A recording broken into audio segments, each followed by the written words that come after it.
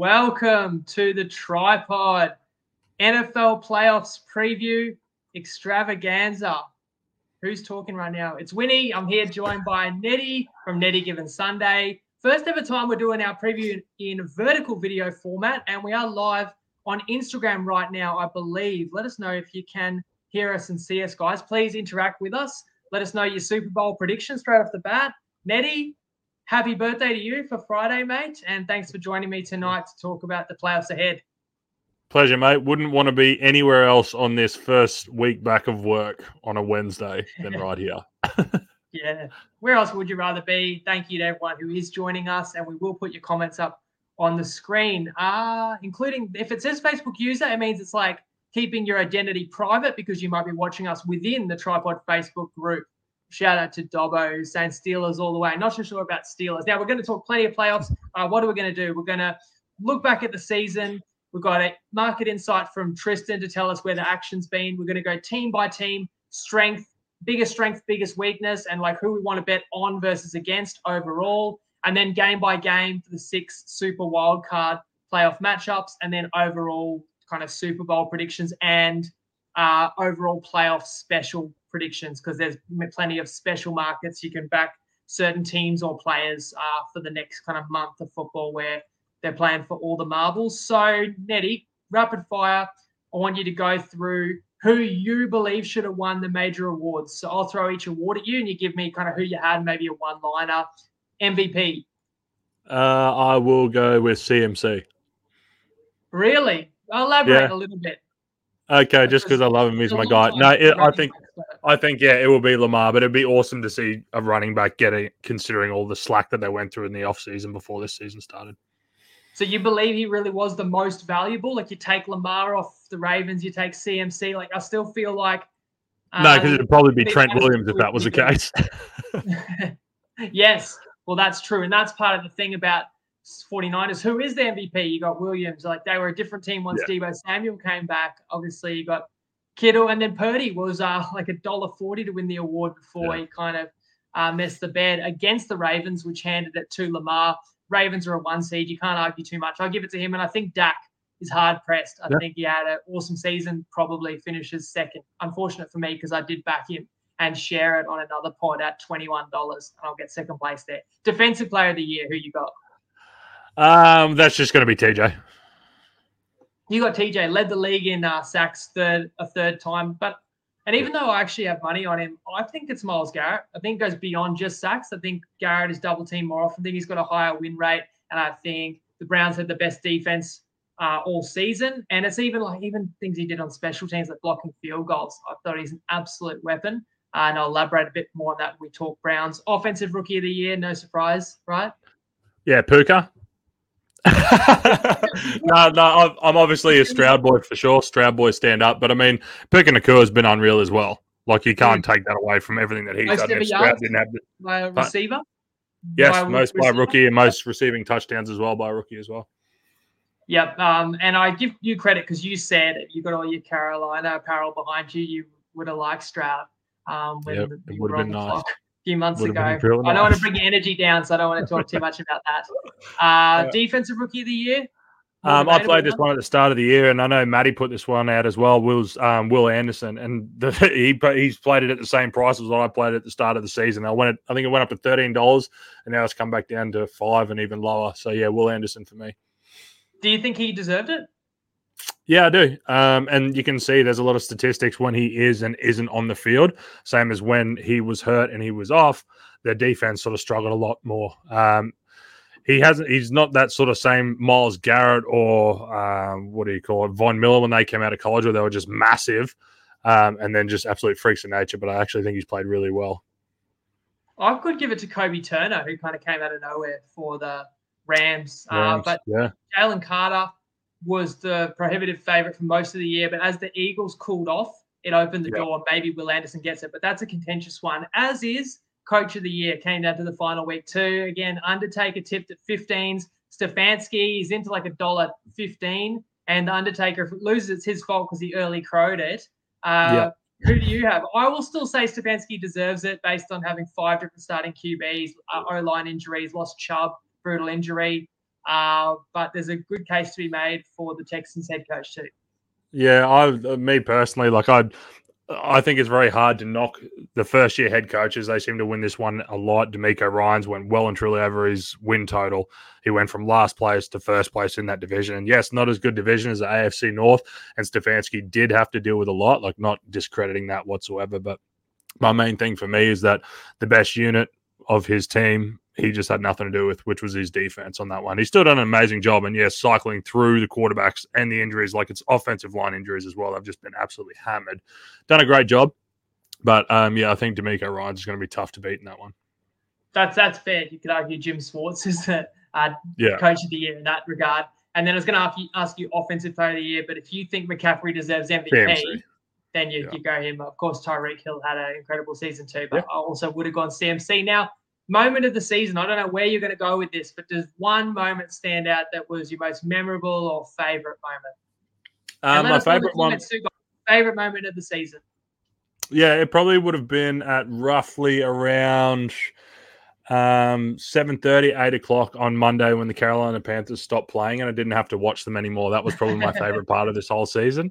But for me, there was a player that we bet on, I bet on a lot, was Jahmyr Gibbs, and watching him play every week's phenomenal, man. Like, he is just water, he is fluid, and seeing some of these teams come through that way and turn things around is always fun. Like seeing the Texans, super fun to watch them play week in, week out. Detroit, obviously, the way that they can just smash people and pass the ball. Just seeing some of the changing of the guard. Like, we had the Tom Brady's, the Roethlisbergers, all those guys for so many years, and now we've got so many good young stud quarterbacks coming through. That sort of stuff excites me. Gibbs was kind of what Atlanta fans were hoping Bijan Robinson could have been this year. Maybe he would have if he got the ball a bit more often. They're going to have to find a new coach, as a few teams are. And I might ask you that kind of stuff, the coaching merry-go-round at the very end. If people are interested, we can really get into the weeds. For me, moment of the year, the moment that came to me was one of the most epic games was, I think it was like the late afternoon window when Philly hosted the Bills, and that crazy game, and it was pouring rain, and Philly were buried, and they were down 10. They come back, and Elliott hits the 58-yarder when they get in range on the final play of regulation, in the rain. Like, what's the odds that kick's going in? And it gets to overtime. And once again, Josh Allen loses in overtime. This time it's on a Hurts touchdown. And at that point, Philly was rolling. They were navigating the toughest part of their schedule. And the Bills were nearly buried. We pretty much said that it wasn't going to be their year when they couldn't win that game. I think a week or two later, there's that famous play, which is my other kind of moment of the year, where Kelsey laterals right to Kadarius Toney. It looks like the Chiefs are going to come back and beat the Bills. And out of that game, all the conversation was around what a mess the Chiefs are and how the wide receivers are letting Mahomes down. And what we kind of buried the lead, which was that the Bills were revitalized in that game because they didn't lose another game after that overtime loss. The Bills come in now as a 2 seed with a very real chance to win the whole thing. So a couple of my most memorable games this year were crazy games involving the Bills. You got any kind of memories of those ones? No, those ones were crackers, man. And I think the fallout as well after with the Kadarius Toney being offside one as well, you love that one, and hearing all the Chiefs fans just cry crazy after that one. That was pretty memorable and fun to watch the downfall of that. But that's right. And the argument, should it have been a flag and whatnot. Obviously, there's always great debate and discourse around the NFL. And in the playoffs, it won't be any different, and there'll be a lot of questionable decisions and questionable play calls, and we love it. We're here for it. Now, have a breather, get yourself a beer, mate. Everyone, let's have a listen to Tristan. He's going to come on and join us and just let us know where the action has been this season and for week 1 of the playoffs. G'day everyone, Tristan Melahandy from Top Sport. We're getting very close to the NFL playoffs where they kick off this week, and we've got a really exciting Super Bowl run where the 49ers are the favourites. They have been for most of the season. They are the $3 favourites, with Baltimore there at $4, Buffalo $7.50, Dallas at $8, and Kansas. They've had a very up and down season, but you never know what Mahomes can do at $11. Our worst ways by a long way are the 49ers. We've been laying them through multis and basically at each price point from when they opened the season, which they opened it at, what price have we got here? They opened it at $10, got out to $12, and then have been firming up most weeks despite that loss they had a couple of weeks ago to Baltimore. The other ordinary results for us are Kansas City, which we laid at $6.50, and the Philadelphia Eagles at around that $7 mark. So they have both drifted. and a few of the other sides have been well backed. One of the teams that's gone on a little bit of a run lately has been Dallas. They're into $8, and there's been good support for them over the last week or so. Just having a look at the AFC and NFC, the Baltimore Ravens are the $2.20 favourite. They were $4 or $5 not that long ago, and the other side, obviously on the NFC side, is the 49ers, where they're $1.77. Our worst way by a significant margin in that market's actually Detroit, where we laid them at the start of the year at $11. So they've tightened up a little bit now, but they've got to obviously get on a run to claim that title. The wildcard matches this weekend, we've got a couple of short price favourites in both Buffalo and Dallas, and then we've got a couple of good games as well. The Detroit Rams game's obviously going to be a good spectacle with Matt Stafford going back to Detroit after all those years. So looking forward to seeing how it plays out. I don't know, I'm my little tip for the Super Bowl, I think it's a very open affair, but I don't mind Buffalo or Dallas. I think both of those are getting on a little bit of a run and might be able to make a charge, but obviously the two teams at the top of the market are the class outfits at the moment. Good luck if you're having a bet over the NFL playoffs, and of course gamble responsibly. Mate, moment of the season too just has to be nearly every week cashing the 2 out of 3 ain't bad with Toppy. And you tell me where the credit's got to go. Obviously, you've got a hand in that every week. The Undertaker, we had Barney. Did we have Padonis lending a hand with some of these? I think Padonis threw one in 1 week, but he's been pretty quiet because that chat goes absolutely bonkers, as you can imagine, with Maddie and Barney in there all the time. I know a lot of the time I sort of go quiet from Tuesday to Friday and then just let them do their thing. But yeah, absolutely. Barney and Maddie are just they're geniuses at it. I was actually poking fun at them this morning that they're almost of one mind because a lot of the times they'll throw out the same person almost at the same time and collectively. So this season as a whole, we actually went 13 winners, 6 losers, and we're up over 22.5 units on that one. It's been absolute fire, and it's actually been a lot of fun. I know last week was sort of up, last year rather, we're up and down with it, but this year we wanted to run there for a while that it was just hitting, and it was hitting so early. Like I think we cashed all 3 legs within the first half of the first quarter, 2 weeks in a row. So it was pretty fun. That's unreal, man. I think people can remember the legendary mixed matchup year. We debuted that 2021. We went 70% for a season and average winning odds over $2.50. You're right in the same territory. I mean, you're winning, more than 2 out of 3. Which say 13 and 6. So you're close to 70% as well. And average winning odds would be right around the same. Would be around it'd be pretty close. We've had some monster ones in there. I think our biggest one might have been around $4, but majority of them sort of hover around that 2.5, bit over 2.5 range. And if people don't know how it works, you pick 3 players. It's for an anytime touchdown, but you just need at least 2 of them to score anytime for the bet to win. And you will carry that on through the playoffs as well, so people can look out for that. It's under the Gridiron Markets on Top Sport. If you need a Toppy account, Tripod is the code. Let's jump into the Some people have usually asked about this as well. Some people have asked about it when it pops up. Like some weeks, and now that we have the games that pop up on Sunday here, it's more than likely going to be Saturday, but I'll always post it now because I noticed some people are missing it, so I'll always post it within the Tripod forum, so that way everyone knows it's up. But before the games start, it's going to be there. I promise you that. Yeah, look out for that because, of course, there's games on Sunday now for the next couple of weeks in Australia. So we're going to go game by game, but I just want to talk about the teams, including a side that's not playing this weekend, but we're just going to go through the conferences and by seed. And I asked you to give me kind of biggest strength and biggest weakness for each of these sides. So Baltimore Ravens. And feel free to contribute your own thoughts at home as well, guys, in the chat. We'll put them up on the screen. So for them, their biggest strength at the moment is just the team as a whole. And I sort of noticed it, I think it was 2 weeks ago. I was watching them play, and even just you see Lamar on the sideline, like everyone, all the receivers like Odell and Flowers are dapping themselves up, and the defense is hooting and hollering and stuff. But you see Lamar sitting on the sideline, and he seems focused, and that just seems like a good core. And he's got that whole town eating out of his hand at the moment. He's not worried about his contract. He's playing full noise. But the weakness of that team, and that's something that I could touch on a little bit later here as well, is actually their run defense. And there's a lot of teams in the AFC, and if they were to come up against the 49ers in the Super Bowl again, I think that's actually a massive weakness, and that is something that a lot of teams could attack successfully. Yeah, it definitely feels like Lamar is going to be dialed in because it's like a Super Bowl is the one thing that's missing on his resume, and really playoff success and playing in a Super Bowl. Got the MVP, probably going to get a second one.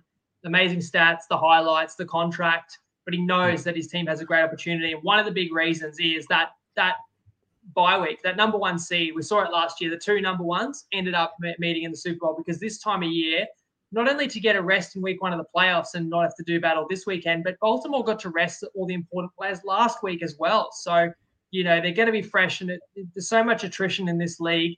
I'll jump to weakness. I mean, I think the loss of Mark Andrews, although Lively's done so well, that's still a big loss. Likely, sorry? Isaiah Likely, yeah. Likely. What am I thinking? Blake Lively. And Mitchell too in the backfield. That's a couple of your biggest weapons. But Lamar is such a weapon on his own, and it's a physical defense. You're right that the numbers against the run might not be great, although of course we saw what they did when they went into San Francisco on Christmas Day. So they're idle for now, but they're definitely the team to beat in the AFC. Moving to the Bills, I get your thoughts, but straight away I've got to shout out Barney. He's probably watching right now, but if he's in the group, we won't see his name pop up on the screen. As Tom says, whispers Andrews could make it back. Do you know what the injury was? I thought he was out for the season. I think when it initially happened, there was like things that, he could make it back, but it would be possibly Super Bowl, if anything, at extreme best. But honestly, Mark Andrews is awesome, but I think Likely's been playing great, and that bloke finds open space like no other, and he's very silky smooth. Now, moving to the Bills, guy is also silky smooth, Barney. Tipping, I know he's a bit biased, but tipping Buffalo at $41 about 6 weeks ago. There was a really great discussion in the group around that tip. I mean, people will always bag you when you tip like a super long shot because it's easy to say, oh, that's got no chance, oh, they're terrible, and most likely it doesn't win, and you can say you were right. But we're all about finding value in the pod. People made the case, well, $41 is not a great price because the Bills at the time were $4.50 to make the playoffs, and then you got to figure that when they get there, they're going to be like $2.50 plus at Miami. They're going to be $2.50 plus at Kansas City. They're going to be $2.50 plus at Baltimore. And they're obviously going to have to go through at least a couple of those destinations to get to a Super Bowl. And then you're going to be $2 or more probably in a Super Bowl. So you add it all up, it made more sense to just roll your funds. But little did we know back then, they weren't just going to get to a wild card. They ended up getting a 2 seed and get the division. And what are they? Like $1.20 or under this weekend. And obviously, if they play Miami, they'll be hosting them, And if they play Kansas City, they'll be hosting them and they'll be favorites again. So it's a crazy one where, although conventional wisdom was you very rarely get value in the futures and you're better off just kind of rolling your funds at the best available price. In this case, 41 was the best entry point on Buffalo. So I have to give credit to Barney there. And I did want to just kind of do an anatomy of that pick because I think it was quite fascinating. And it's always discussion for punters about how to get the best value about a team that you like in terms of when to buy and when to sell. And for everyone who's riding that, some have already cashed the $4.50 make the playoffs, which they secured when the Jags lost. Imagine if the Bills were do or die last week. I thought they were done in that fourth quarter. Again, we can talk about that when they were down 7. But here they are, a 2 seed. How did they get there? What's the biggest strength for you? And even to sit before it kicked off last week, how they could go from either the 2 seed or not making the playoffs at all is insane. I can't remember ever seeing anything like that. But the strength of that team, that offensive line's playing really well. They're actually really healthy. I know they've got key people out like White that are injured, etc. And of course, Josh Allen. Like last week, we saw him against Miami. Probably one of the worst games I've seen him play in a long time. And as much as he is their strength, I think he very much could be their weakness as well. Like he is just a mash all the buttons player. It's like you're playing Madden and you just go, don't throw it, and you press it and you fucking throw it and then it gets intercepted. Like he will live and die that way, and that's the curse that you have with Josh Allen because he will make amazing throws, he'll make amazing plays, and it will be reckless. Sometimes it works. And they are a team that could easily go all the way. Just simple as that. But at the same time, they could get bounced because of just silly errors. Like they should have handled Miami a lot more handedly than what they did last week. And if it wasn't for that kick return, whichever one it was, that game was staying 14-all. Well, they were down. No, they were down. That TD just that put them up. I thought that one put them up to 21-14, didn't it? Someone fact check us. I'm just off my memory. That one leveled the game, and then they got the ball back and drove and got in front. But maybe you're right. Let us know. Either way, it's a 7-point game, and you did. You shot yourself in the foot multiple times, as you said. Allen, threw it away a couple of times, got strip sacked. Then they were a yard short of the end zone in the first half. Didn't get any points because they didn't have another timeout. So you're right. They left so much on the board. Weakness for me, I think, of course, is the fact that they can be turnover prone. But I think that's so well known. I don't think you bet against Buffalo going, I could get some turnovers here. That's factored in at this point. Everyone understands the deal. I think the bigger weakness is the defensive injuries. The guys have lost along the way that I'm not sure you can rely on them to stop somebody. Yes, they did actually hold really firm against Miami last week, but Rasul Douglas has been unreal for him. Yes, what a find. And you do bet Buffalo, of course, the dynamic offense. And you've got a QB, like you said, that he can hurt you with legs and his arm, of course. They can get you, even though they didn't pick up the crucial short yardage. I feel like they are a good short yardage team because of that big body of Josh Allen. They can score with anyone in any game, which is a question mark over the 3 seed, the Kansas City Chiefs. Can they score with anyone, Eddie? Yes, they can. Like, they're such a funny team that they've dropped off, and everyone keeps talking about the yips and how they just keep dropping the ball and their receivers suck and they're inexperienced, whatever. But for a large part of the season, they were winning different. They were winning through their defense, and Pat was just still playing smart ball, and they were running the ball really well. And then because they've had these drops, these embarrassing drops and these embarrassing losses, everyone's just throwing the baby out with the bathwater, so to speak. They're still a great team. They're still probably the best coach in the playoffs at the moment, and they've still got the best quarterback. They still have a really good defense. I think they're still very scary as well. They could pretty much be a sleeping giant. Their weakness, everyone knows it. We're talking about it, is the inexperience of these receivers, of these other players. They've got a young core, young nucleus there at the moment, and they can make mistakes. It's more than just drops. It's lining off offside. It's 2 people in motion, getting lined up in the wrong spot, things like that. That could be the downfall of them. But again, it's still Andy Reid and it's still Pat Mahomes.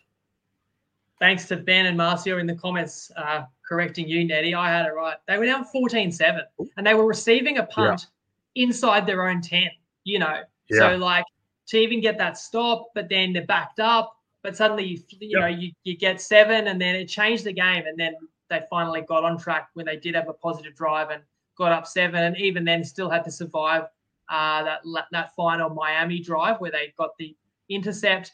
Moving to the Chiefs, of course, receivers, the weakness, but it is upside too, because if they can just have one good game, Mahomes is going to put the ball on the money. So if they can make a couple of plays, you feel like Kadarius Toney, a guy like him, or Rashee Rice. Like, Rashee Rice has actually had a pretty good year, but even these other guys that are much maligned, like, they can still make a play or two.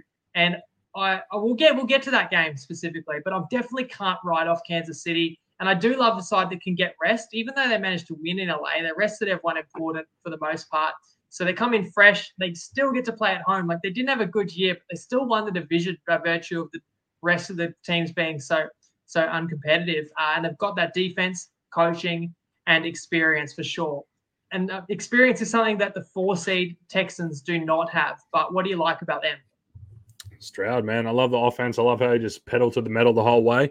I do believe the weakness could, of course, be the inexperience of it, but we saw it last week, man. It was like a do-or-die game, and it didn't seem to phase him. Like, he wasn't airmailing too many things. Was it a perfectly crisp game for him? No. But the fact that he was still throwing off-platform, and these things were fucking laser beams. He's still down, obviously, Tank Dell, who is their number 1 guy. I think that's a massive loss for them. And I think them wanting to run the ball as much as what they are at the moment, they're not doing it successfully. Like, they were passing so well against the Colts all last game, and especially on early downs. But for whatever reason, they kept running and putting themselves in bad situations in 3rd and longs. I'm a bit cautious about Slowick's play calling when they're going to, of course, come up against the Browns. So that makes me a little bit nervous. But CJ Stroud, like, he can't be expected to bail them out all of the time. Like, yes, they had the injuries, and they had Nico Collins who went off, but that was the Colts defense, which is fucking pitiful.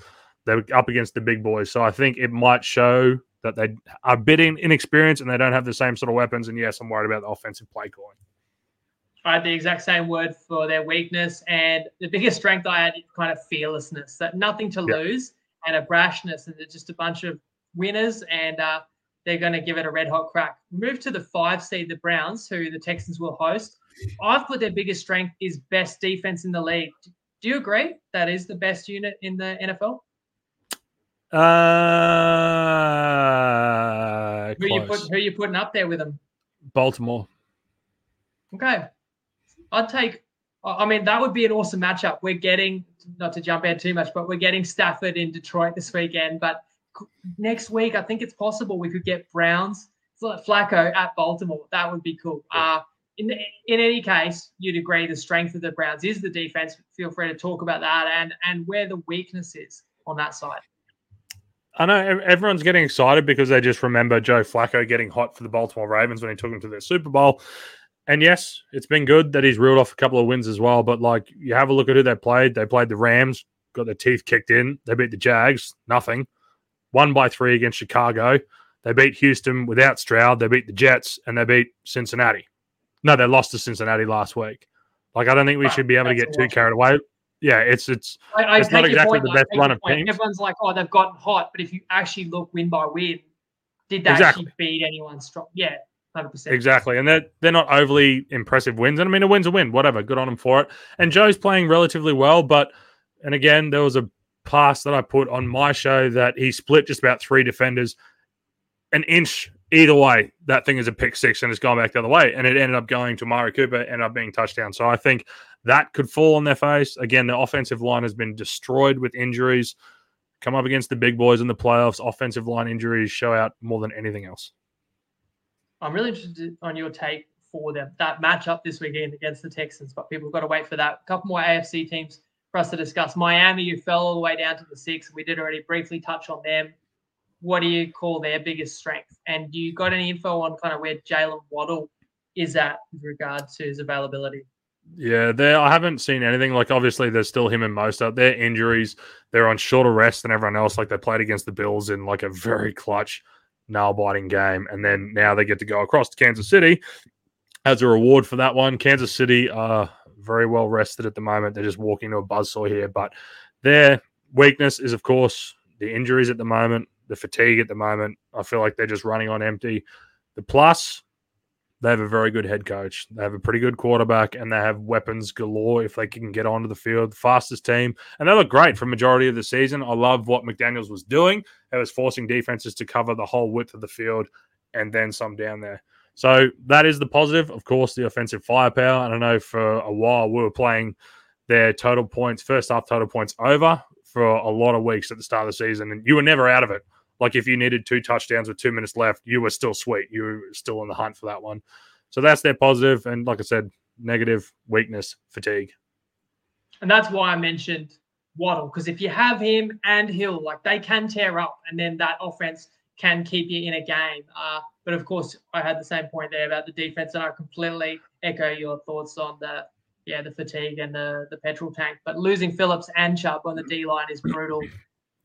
The Steelers have an injury on their D-line that would also sink them, and that's if you gave them any shot to begin with. That's, of course, the knee injury to TJ Watt, the final quarter of the final game, where the Steelers had to win, and it was anyone's game against Baltimore, playing kind of second stringers. But Steelers are very lucky that Baltimore was locked into the 1 and didn't trot out the starters at home, or else Pittsburgh wouldn't be in the playoffs right now. They're here, and they do anything. The positives to that team is Tomlin somehow managed to eke out wins despite negative point differentials. And Pickens, man, like I was looking at him and I was talking to the guys the other day. Like, he has, I think it's maybe 20 or 30 yards less on the season than Jamar Chase, but it's like 30-something receptions more. Like, he's only got 60-something receptions and he's still well and truly well over 1,000 yards receiving. He's insane. He's a freak. And he's an awesome run blocker too. Yeah. He really gets out of the box for everyone. When he feels like it. But yeah, like for them, I don't know, like of all the teams that are in the playoffs, I don't know. The positive, it's the Steelers, and they find a way. They're lunatics. The negative, I kind of put it there too. Yeah, they're gritty. They win up. Yeah. And sorry, other negative you got? Quarterback position? Same thing. They're the Steelers. They can go up against teams that they should beat and they lose. It's just who they are. It's in their DNA. And they're playing at Buffalo, so we're going to touch on that game. But obviously, Buffalo's just kind of carrying a lot of momentum in. Let's just switch straight across to the NFC and keep the same style. 49ers, of course, won't play this weekend, but a chance to speak about their strengths. And they got any weaknesses? Yeah, Baltimore, I guess. The weakness for me, I would say, is still Brock Purdy. It's the weak link, and if you attack that weak link, I feel like things start to crumble. And, we can talk about the Ravens 49ers matchup that happened previously. That game just got out of hand for them. Like, they're positive. They still have one of the best, if not the best, play calls in the whole NFL. And I think if he gets a second chop at Baltimore in the Super Bowl, I think it's going to be a completely different story. They're loaded across the park. This is the healthiest that they have been going into playoffs. Touch wood. Still a couple more games to go. I don't want to see McCaffrey in there playing quarterback, but they are locked and loaded, man. This team, this is their opportunity. No real massive weaknesses. Yeah, and that's the scary thing, because I was also thinking weakness, and I said, well, Purdy, we haven't really seen him do it in the playoffs, because trying to think back to last year, I feel like they won one game pretty easily. I think it was Seattle, and then can't remember. It was he ended up in that Eagles game, and it wasn't for long before he got hurt, injured in the Eagles game, so you can't judge him. I'm just trying to think they must have won 2 games leading up. One, they beat Seattle fairly comfortably. I can't recall, but I just feel like he hasn't kind of been in a high-stakes playoff shootout. But the thing is, if we're going to say the QB might be the weakness of this team, and as I said before, he was $1.40 to win MVP in like week 15. So if the weakness of the team was arguably the MVP of the league, you're going into this year, you're like, oh, we don't know how good Purdy's going to be. He's actually been bloody good this year. So basically, that just shows what a juggernaut this side is. Yeah, agree. And like Shanahan for a long time, like his bread and butter is what he does. He gets yak. He gets these explosive guys in space. So Purdy doesn't have to make these long throws. And when you have a look, man, Deebo Samuel, Ayuk, Kittle, CMC, that is a star-studded lineup and some of the best at every single position compared to the rest of the league. So it's made easy for him with an awesome play caller, but, like MVP, yes. Like he's playing better than I think what a lot of people perceive him to be playing. And then maybe just because he is Mr. Irrelevant, they're just like, nah, he doesn't have the same talent. And he doesn't. He doesn't have the Pat Mahomes, the Lamar Jackson, all that sort of stuff, but he's got the star-studded lineup. That's not his fault. And he knows the timing and the anticipation to be perfect in the Shanahan system, and that gets him out of trouble week in, week out without trying too hard. Yeah, and I'm not saying he should have been MVP, but just that he was even in the discussion just speaks volumes. And, of course, like Baltimore, they get the rest, didn't even have to play anyone in week 18, and they get, obviously, the bye this week, home field throughout the playoffs. So it's really theirs to lose as someone from our group coaches. If he doesn't win this year, he never will. I mean, it's as good a shot as you ever can really ask for. And you talked about the weapons they've got in the scheme. So, of course, they are the team to beat in the NFC. The biggest challenger is probably the 2-seed Dallas Cowboys. Strength and weakness, Neddy? Strength. Dak's playing good. They have the offensive weapons. They have the people on defense. Weakness is just McCarthy. I don't buy into it. He showed his colors again. This is what chased him out of Green Bay. He did it against Detroit the other week, where Detroit are known to have a very good run defense, and yet he ran on early downs just about the whole game. Whenever he passed, far more successful. And then when it came down to crunch time, when all he had to do was run, he decided to pass. Pretty much cost them the game. Then there was the Eric Decker eligible receiver thing, and all that happened. It all sort of got swept under the rug. He does this every year. And if he comes up against a good coach with a good team, if he chooses to run again, tries to get cute with Pollard, who hasn't had any success all season long, I love him, man. I think Dallas have great studs, but I think McCarthy's going to let him down, and then we just blame Dak Prescott. And speaking of those studs, I mean, CeeDee Lamb, people might not realize, he's one of the true superstars of the league at this point. So that connection, Dak and CD, that's scary. That can get you, get you a score whenever you might need it. So you've always got a chance when you've got such an electric offense. I don't know how tough they are. I think you're right. Like, Detroit got screwed. We'll talk about Detroit in a second. That's probably flipped home field if we do get 2 versus 3, which is the likely matchup in the divisional round. But in any case, we just talked about San Fran. I say Dallas's weakness is also ability to win away from home, particularly outdoors.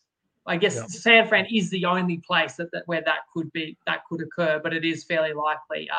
You could probably say the same about the number 3 seed Detroit Lions. They got similarities to Dallas as well, but maybe not exactly the same strengths and weaknesses. Yeah, their weakness is their defense at the moment, especially in the passing game. And when you have a look across the whole NFC, a lot of these teams, they can pass and they can attack. And even towards the lower ranked. We saw it on Thanksgiving, like the Green Bay Packers, who aren't the most aggressive, but they have a very good offensive line. If you're not getting pressure, you're going to get picked to pieces, and it's evident every single time. Like, we love the Lions. I love how aggressive they are. Dan Campbell gets them going. I love Gibbs and Amon-Ra and Laporta, who is now injured, and Jared Goff's playing awesome this season as well. But it's just that defense, especially the pass defense. Every other team in the NFC can light you up. It's going to be very tough for them, I believe. Yeah, I love the personnel on Detroit, particularly offense. System works so well under Ben Johnson, but the Laporta injury is a big one. So, again, you've got to monitor that. And just having to probably win twice on the road because of that failed two-point conversion or the failed call. The 4 seed, oh, sorry, my cursor is evading me there. The 4 seed is the Tampa Bay Bucks. Probably a lot of people didn't see that coming halfway through the year. But nevertheless, they get to host a playoff game. What do you like and dislike about Tampa Bay? Not much at all, to be honest. But they're like, again, if you put them up against Detroit, Godwin's, Evans, those guys would have success against them. That would be a scary matchup. What do I like? As much as Baker Mayfield's annoyed the hell out of me over the years, like same thing. He's gritty. I got nothing, man. None of the NFC South teams should really be in the playoffs whatsoever. But unfortunately, the way that the rules are set up, one of them had to get in. Yeah, I got nothing on them. I got nothing, truly. And we'll talk about that matchup a little further, so you have to come up with a little bit more. But yeah, I mean, there's experience too, because they won the Super Bowl 2 years ago, 3 years ago, I should say. 2021 it was, yeah. And they're a pretty consistent team, but I feel like there's a ceiling. There is a real ceiling on the offense and the defense, and they're not as elite as other counterparts. But it depends how you see that matchup in week 1, which we'll get to. They play the Philly Eagles, who are limping into the playoffs. Still got any strengths? It's just so hard for me to rule them out. Like, I know injuries at the moment is killing them. And then we saw AJ Brown go down the other day as well, which is brutal, but I don't know. Like, it is so hard. Like, I would, if anything, and we'll talk about this later, I would want to back them more this week just because everyone just thinks they're just completely anemic, but there's still a lot of studs on there. And it's sort of a bit funny because after they lost to the 49ers, Nick Bosa came out and said, we've shown everyone the recipe to beat the Eagles.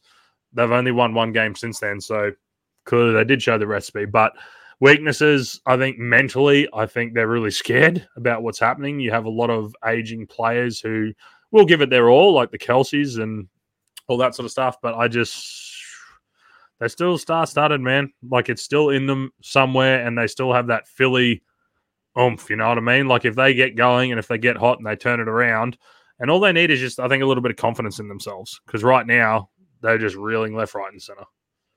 Yeah, sometimes you see a team kind of fall apart before the playoffs and then they exit unceremoniously and you kind of think, geez, that was an easy bet. Like, that team was shot for the last 2 months. Why didn't we bet them? But I also just can't bring myself to get out in front of Philly because I look at it still a really good offensive line, which means they can run it. They're only playing from 1st and 9 or 1st and 8.5 every set of downs. You got a QB that is going to elevate you in the playoffs because he will be willing to run it a bit more and be a bit more physical, you know, in high leverage situations than he would be in a regular season where we know Hurts had a little bit of the knee, the ribs. Now he's got the finger. He's obviously just kind of limit damage through the season. But you get to this time of year, you're going to lay it all out there. And I would have said that wide receiver tandem, I love it. You know, that's as strong as any in the league. But you got injury cloud over Smith as well as AJ Brown. The defense, which we came into this year saying they're stacked. What are they all? Half of them are ex-Georgia players, and they got Jalen Carter stealing the draft, and it was all great, but the production has really fallen off and on top of those injuries. So that's the weakness that I see. And if you're making a panic move for Matt Patricia as well, like if you think like a defensive coordinator comes in, he's going to implement his own scheme, his own ideas, his own personnel, all that sort of stuff. You do not do that in the middle of the season unless there's someone sort of waiting in the wings that, okay, we've sacked you, you're horrible, step up. Don't bring someone from outside. That just stunk of a panic move that a team makes in an off season, not middle of the season and slowly push this guy to the side. Like, that is terrifying that they did that, and that is not a Howie Roseman move at all, which is, I think, is bizarre for them. And Matt Patricia has not been a good offense or defensive coach for a good couple of years now. But this is the other thing. They started 10-1, so none of us questioned or remembered that they lost their offensive and defensive coordinator from the year before. So you would expect that that's going to hurt a team. As the Eagles have fallen, they still finished higher in the standards than the LA Rams, but going a much higher trajectory is LA. Do you like this team? They've got a chance. I mean, they're only a field goal underdog in Wildcard Weekend. I do really like this team, and this one stands out to me, and this is Barney's gold as well. Like, I remember, I think we talked on the preseason one. He was talking about how the LA Rams, how their season win total was way too low, and 100% right. Soon as Stafford comes in, you remember that he is still one of the best quarterbacks, still one of the best arms in the NFL. Puka Nakua's come through, Kyron Williams, those guys are absolutely flying. I think they're going to give hell to anyone that they come up against offensively, of course. Defensively, I think there's still a fair few questions there. McVay's got the experience. Some of these guys have the experience. They're going to go balls to the wall as well. So I do really like them.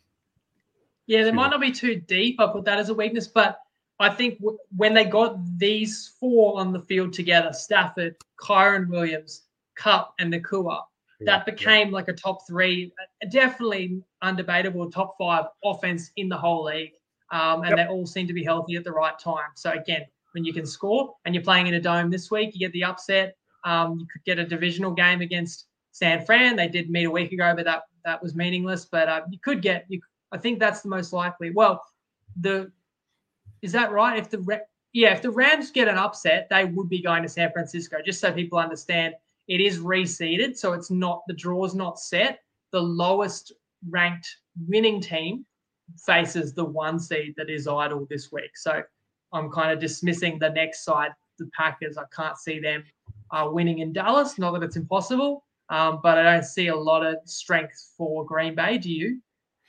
I kind of do, because I still like their offensive line. I think Jordan Love's playing relatively well. Like, is he going to hold up against the Dallas juggernaut? I don't know. Like, I think they've done extremely well to make it to the playoffs. Like, they're a rebuilding franchise, but they don't seem to rebuild. They just reload. And the fact that it's Jordan Love's first proper year here and all that sort of stuff, and he's coming and taking them there, I think that's something to hang your hat on and be very proud of. But that's just what fucking Green Bay do. Outside of that, nah, not really. For me, they're a bit like Tampa. They don't really have any elite units. But when you've got a mobile QB and he's developing chemistry with his wide receivers, yeah, exactly. They don't have a great amount of experience. Look, for what it's worth, when I stand back, I feel more confident that Baltimore gets out of the AFC than I do San Fran winning the NFC, which is contrary to the odds. But I don't know, just me, I feel like Detroit or Dallas has a shot against San Fran. And I think it's just because those are teams that if everything goes right on the day and they play aggressive, and look, you've got to go for a fourth down here or there, whatever. But on the right day, Detroit or Dallas can score 31 points, I feel like. Could Philly beat San Fran in San Fran? Like, they played there already this year. No, actually, San Fran went into Philly and then smashed them. It'll be a tall task for Philly to reverse that and reverse the championship game from last year. But again, we're just not quite ready to write off Philly. So, I mean, who do you think is the biggest threat to San Fran getting Shanahan back to the Super Bowl? In the NFC, well, I would say possibly. Yeah, I'd say it'd have to be Dallas then. It'd have to be Dallas. I love Detroit. I love Detroit, but their problems on the back end can get picked apart by anyone. And it was just the bad coaching of Dallas. It was just the bad Dallas coaching. And Detroit don't play well outdoors, and that's exactly where you've got to beat San Fran, unless someone else upset them the week before. But that would be highly unlikely. We're going to go matchup by matchup, but being conscious of time, we're going to do it rapid fire. So you don't have to give me too much, but if you've got a lean or a like on these games and just like a factor that stands out to you about the matchup, let's go swiftly, and let's begin with Browns -2.5 at Texans. Probably tease Texans up more than anything. I think there's going to be a few more points in this game as well. I think the total's 44-ish, I think, last time I saw. So I think there's going to be a few points in this. But, yeah, for me, I would lean more towards Texans personally. I lean Browns because I think the defense can travel. Dolphins at Chiefs. Chiefs -4. Chiefs. Haven't played it, haven't put it out, but Chiefs. Dolphins running out of steam and could get steamrolled in this one. I agree. I could only play Kansas City, who are off the rest in week 18. Then, so that's the doubleheader Sunday Aussie time. Then we move to Monday morning in Australia. The early game is Steelers at Bills, Buffalo -10. I would possibly lean more towards Steelers because this is meant to be a really, really horrible weather game. Like I dropped this one at 39.5. I think it's plummeted down to around 34 and it can possibly go lower. It's meant to be massive winds, rain, snow, just an absolute disaster. There's not going to be many points. So if the Steelers get anything at all, they'll probably cover the spread. That's a good point to note because I couldn't see the Bills losing this. But if it's horrendous weather, you think back to that game where New England came in and beat them in a game where they only threw it 3 times. Extreme weather, anything that makes the game uglier definitely suits the Steelers. So I know people will be building multis, and I like quite a lot of the favorites this week. But yeah, you've got to be wary, especially if you want to lay the biggest spread of the week. Second biggest spread is the Dallas Cowboys -7.5 against the Packers. It sounds like you might lean to the underdog in that one too. Not overly. Like I think the Packers, they can just play that sort of brand of football, but Cowboys at home, I would still lean that. It's just 7.5 is probably a little bit too rich for me. Yeah, that's probably another perfect teaser leg as well. Yes, sure. So I do think the Cowboys are a pretty safe head-to-head if you're throwing in multis. Sunday night football, so Monday, kind of midday in Australia, is Stafford at Detroit. So this is fascinating. And the Lions are 3-point favorites to the Rams. I love this, man. I love the NFL's script writers that they've brought Tyreek Hill back to Kansas City. They've brought, of course, Stafford back to Detroit. Goff against the Rams. It's great. I love it. This game's going to be fucking phenomenal. I would not be surprised if the Rams got up here, but I've been liking the Lions majority of the season. Again, haven't played anything on this one. I will probably, at 3.5, I'd probably lean Rams, but at the moment, probably lean a little bit more towards Lions. Yeah, this one's a really tough one. I'm kind of split on this as well because I like the Lions players, and I think some of the Lions players are a little more unheralded. People know the Rams players because they won the Super Bowl a couple of years ago, but the Rams, I feel like the Rams can win this with coaching too. Like McVay, if anyone knows Goff, it's McVay. So he can really get in his bag and maybe pull the upset here. So do I favor kind of coaching versus just personnel? That's the battle here. Can't wait for that one. I've got a field goal spread in the final game, which is a Monday night football. So Tuesday in Australia. And the Eagles, despite the fact that they've limped into the playoffs, they are still a road favorite here. But who would you play if you had to? That's insane, actually, that it's 3 on the road. I just haven't given up on Philly. I think they just find a way to eke this one out. Baker Mayfield was limping around a bit, and let's not forget, they were playing hard last week against Carolina, right? Like they were trying to secure the NFC South. They should have lost that game. Like Panthers had 2 touchdowns called back, and we had a missed field goal, and there was 9 points scored by the Bucs. All right, so the Eagles' defense can at least stand up a little bit. I do believe they make it hard for Tampa. Yeah, I'd play Philly. I thought they would have enough, and they've been a bit embarrassed. But I feel like within the locker room, they still know they could have a bit more to give. And you look at last week, a lot of people will say that's the nail in the coffin, but they virtually had nothing to gain. When you figured that Dallas was going to beat the Commanders, it was a no-win situation for Philly. So although they played the starters, and I've heard people say, they were trying to win. You don't know the mentality, though. You don't know if they were just kind of going through the motions. So I won't write Philadelphia off. I lean to the favorite there as well. Have you had a look at any of the special playoff markets? I've got a bonus tip come into me from the Undertaker, but you can lead us off if there's any of those specials. I'm talking about, highest scoring team. There's several player props for the different statistics leaders throughout the whole playoff campaign. I'll get your Super Bowl pick in a minute, but any other special markets you like to look off? Well, I had a look only because you told me that you're going to talk about this, and you can actually grab CMC, which will become a lot shorter as MVP around $11. All right, I found that one. And I've sort of touched on this one a fair bit. Yep. So you can get this one now because I just imagine this is going to become a lot shorter if they go on and make it all the way there, right? And if we imagine that they're going to get matched up against the Ravens, I've spoke about this plenty of times. So in that first matchup, right, the 49ers should have ran more. So what the Ravens actually do is they play with a light box, the second most of any team in the NFL, right? And therefore, playing a light box, which is not as many linebackers in there, you give up a lot of runs. And what San Francisco did is they actually passed a hell of a lot on that one. I think they're only getting 6.6 yards per attempt, whereas when they were running, they were getting 9.9 yards per carry. And the problem with Baltimore is when they try and resolve this issue and when they actually try and stack the box, they're actually the worst team in the NFL against the pass with a loaded box. So what San Francisco should have done is run heavy, bring the guys down, and that's when you pass. And I believe Shanahan's smart enough to know that, which means you'll get some CMC early runs, possibly early touchdowns if they match up again. That's the one I like. Yeah, I was looking at my phone then because I was just trying to make sure I got the number right. Brock Purdy's the favorite on topic, and I agree with you. I feel like San Fran, the thing about betting Super Bowl MVP, you don't even know if your team's going to get there, but that's why you get better odds than you, of course, would on the day. But San Fran's favorites for the Super Bowl, I understand that. But you're right. I feel like CMC is more so established. He's going to finish higher in MVP voting than Purdy. And it depends how it goes on the day because if it's a bunch of passing yards and CMC is slightly contained, but you made the case there. I agree with you that McCaffrey, I'd much rather have it twice the odds than Purdy if I was playing that market. So I like that. The Undertaker sent in a pick too, and I'm just going to read out the crux of it. He's also gone McCaffrey. He's playing him to lead all players in rushing yards. He, of course, led the league in rushing yards this season. $3 on 365, and his logic is they're the most likely team to play 3 games. Mind you can play 3 without making the Super Bowl if you're a team playing wildcard weekend.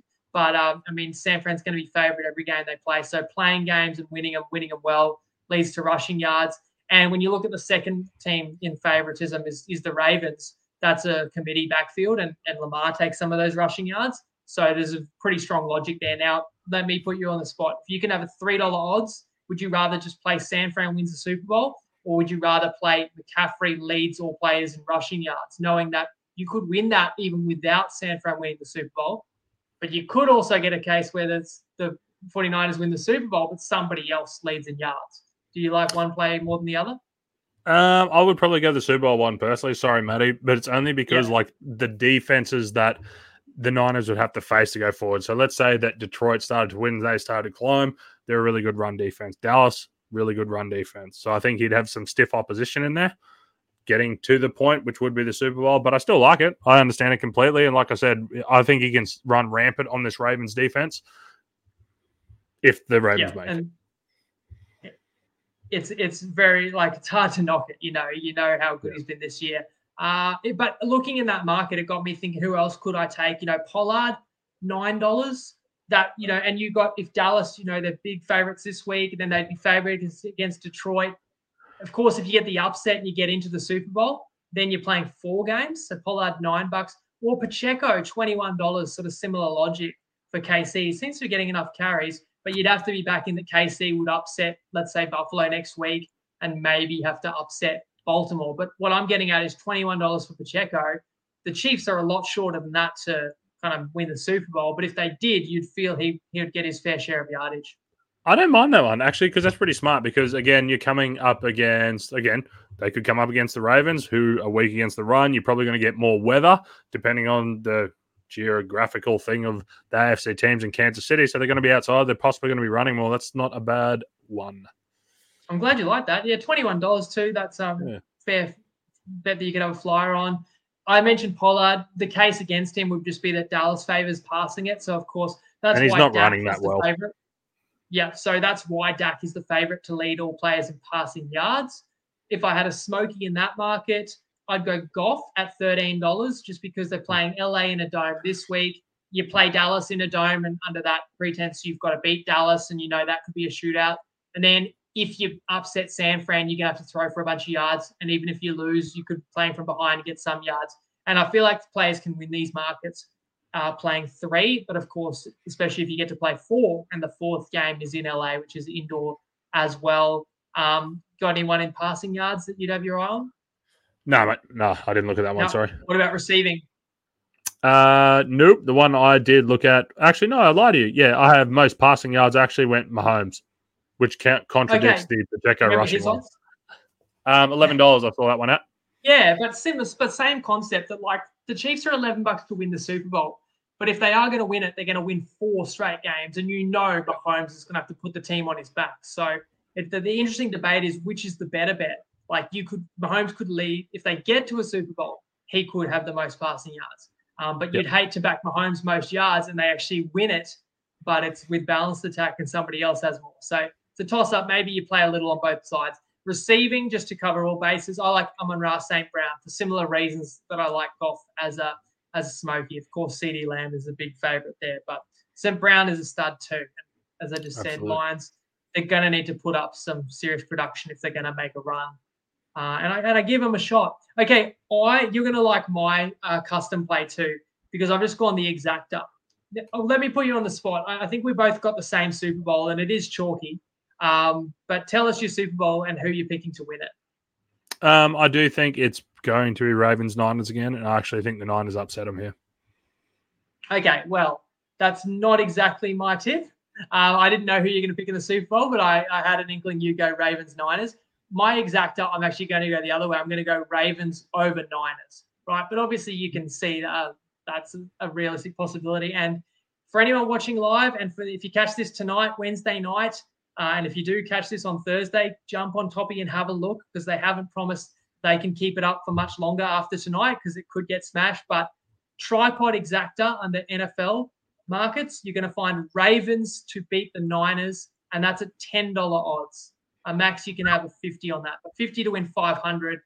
They are both close to kind of 50-50 shots to make the Super Bowl. We've explained why they're going to be short favorites. I think touchdown or more each game they do play at home, and they've only got to win 2 in a row each to meet in the Super Bowl. And then I think it's close to a 50-50. Like, I'm not going to say because the Ravens handled the Niners on Christmas in San Fran, it means that the Ravens are going to win. I'm not saying that, but I just think given that we've seen that, the Niners aren't going to be much of a favorite over Baltimore, if at all.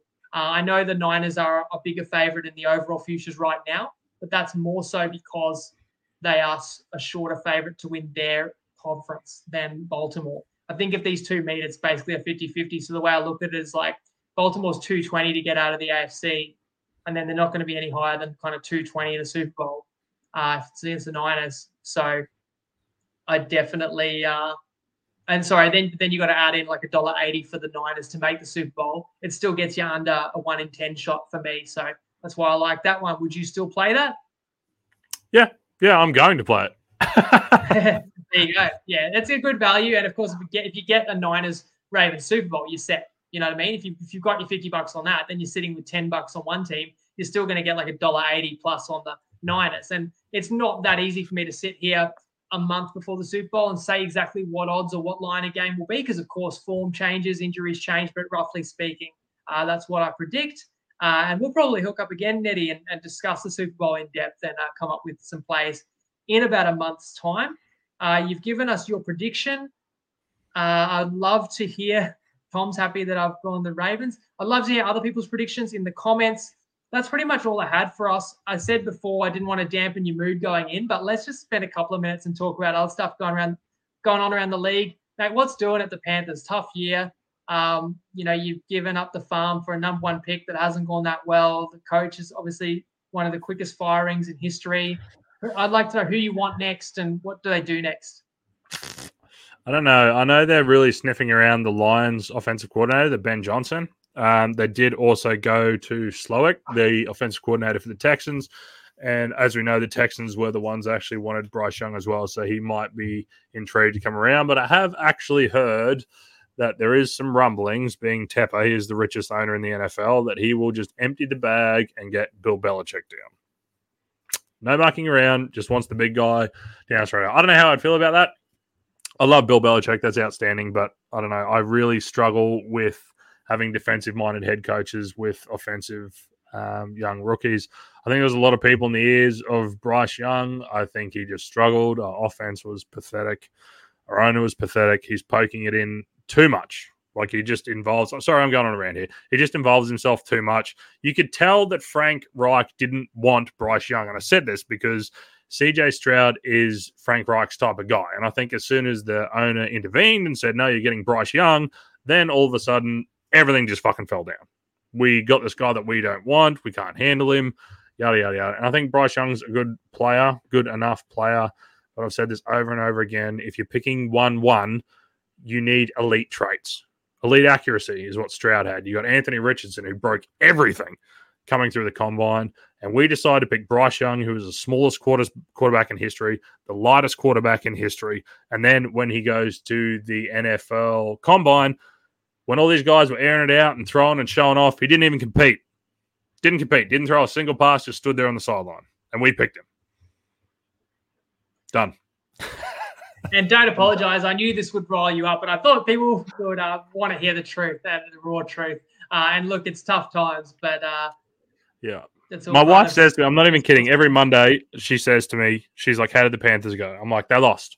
And she's like, "When are you going to support someone else?" And I was just like, "When they score a touchdown." And the last 2 weeks, they haven't scored one. I know it's rough, and you know they lose every week, and your wife says, "Well, at least they're going to get a high draft pick next year, right?"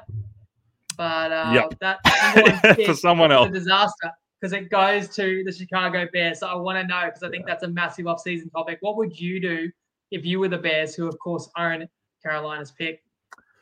I loved Fields. In my pre-draft thing, he was my number one quarterback for it. But the smartest thing for them to do is to take Caleb Williams. They know that they have a very good team there. And now you reset that salary cap thing. You get a cheap quarterback, rookie deal. That's what you do, man. They've got a hell of a lot of money as well, Chicago. They've proven they can win. I would still sack that coach. He's gone. Eberflus, see you later. Really? I'd be Even aggressive. though they finished the season pretty hot. 100%. If I was the owner, I would just go and get someone else, bring someone else in, offensive-minded guys. I used to be of the mind that you go and get a good defensive coach because that's zigging while everyone else is zagging. But the more I think about it now and the more I see it, you get a good defensive coach and he holds that team together, right? You then have an offensive coordinator and he might be really good and he gets that offense humming. That offensive coordinator is gone. He's poached straight away. Whereas if you at least have a good offensive coordinator who comes in as a head coach and he calls the plays, he can at least stay there. You know what I mean? The defensive guys aren't headhunted as much. You can find other guys around the league, but the offensive coordinators, the good ones, they're not as easy to find. That would be such a desirable destination for a coach to land. You know, the likes of a Ben Johnson, because that team was basically a playoff caliber team this year once they got it together. You've got all the draft capital coming in. You've got DJ Moore off the Panthers as well. You can have a couple of first-round picks.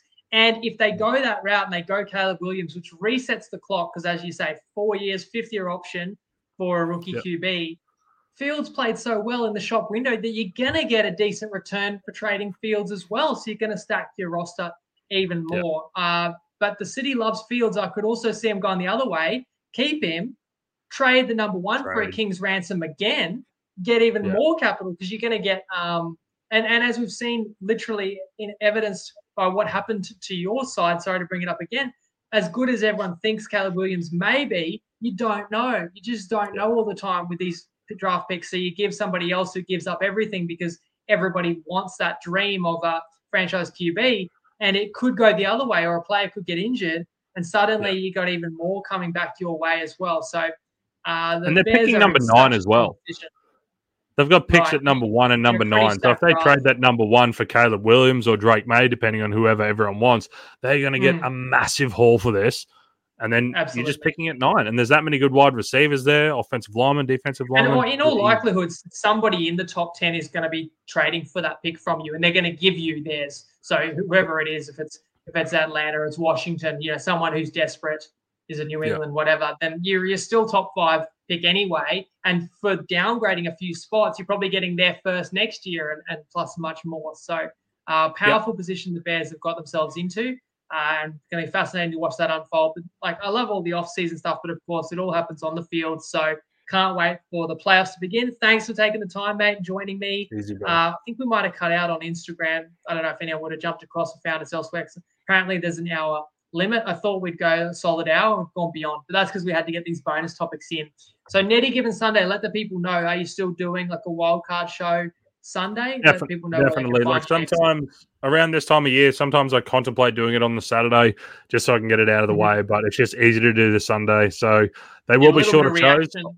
And then they will be shorter shows because obviously yeah, we're missing the 2 games and stuff like that, but it will continue to be Sunday. I will post about 2 out of 3 ain't bad, and we're not done. We've done really good this year, and we are not done. I promise you that. Well, thanks to everyone that joined us. Thanks to you. I'll see you, I reckon, in about a month. We'll meet up again to preview the big dance. You heard you got Neddy Given Sunday, typically every Sunday arvo, and that's live on Tripod Facebook page. I also just recorded a chat with Nicole from Wiki that's on the Wiki channel. We talked about the Sunday games Australia time in terms of some specific player prop bets. So go and check that one out if you want even more from me. Thanks, guys. Don't forget the Tripod special pick that is available on Toppy right now. Have a great week. Enjoy the playoffs. Hunt responsibly as always. And Lego.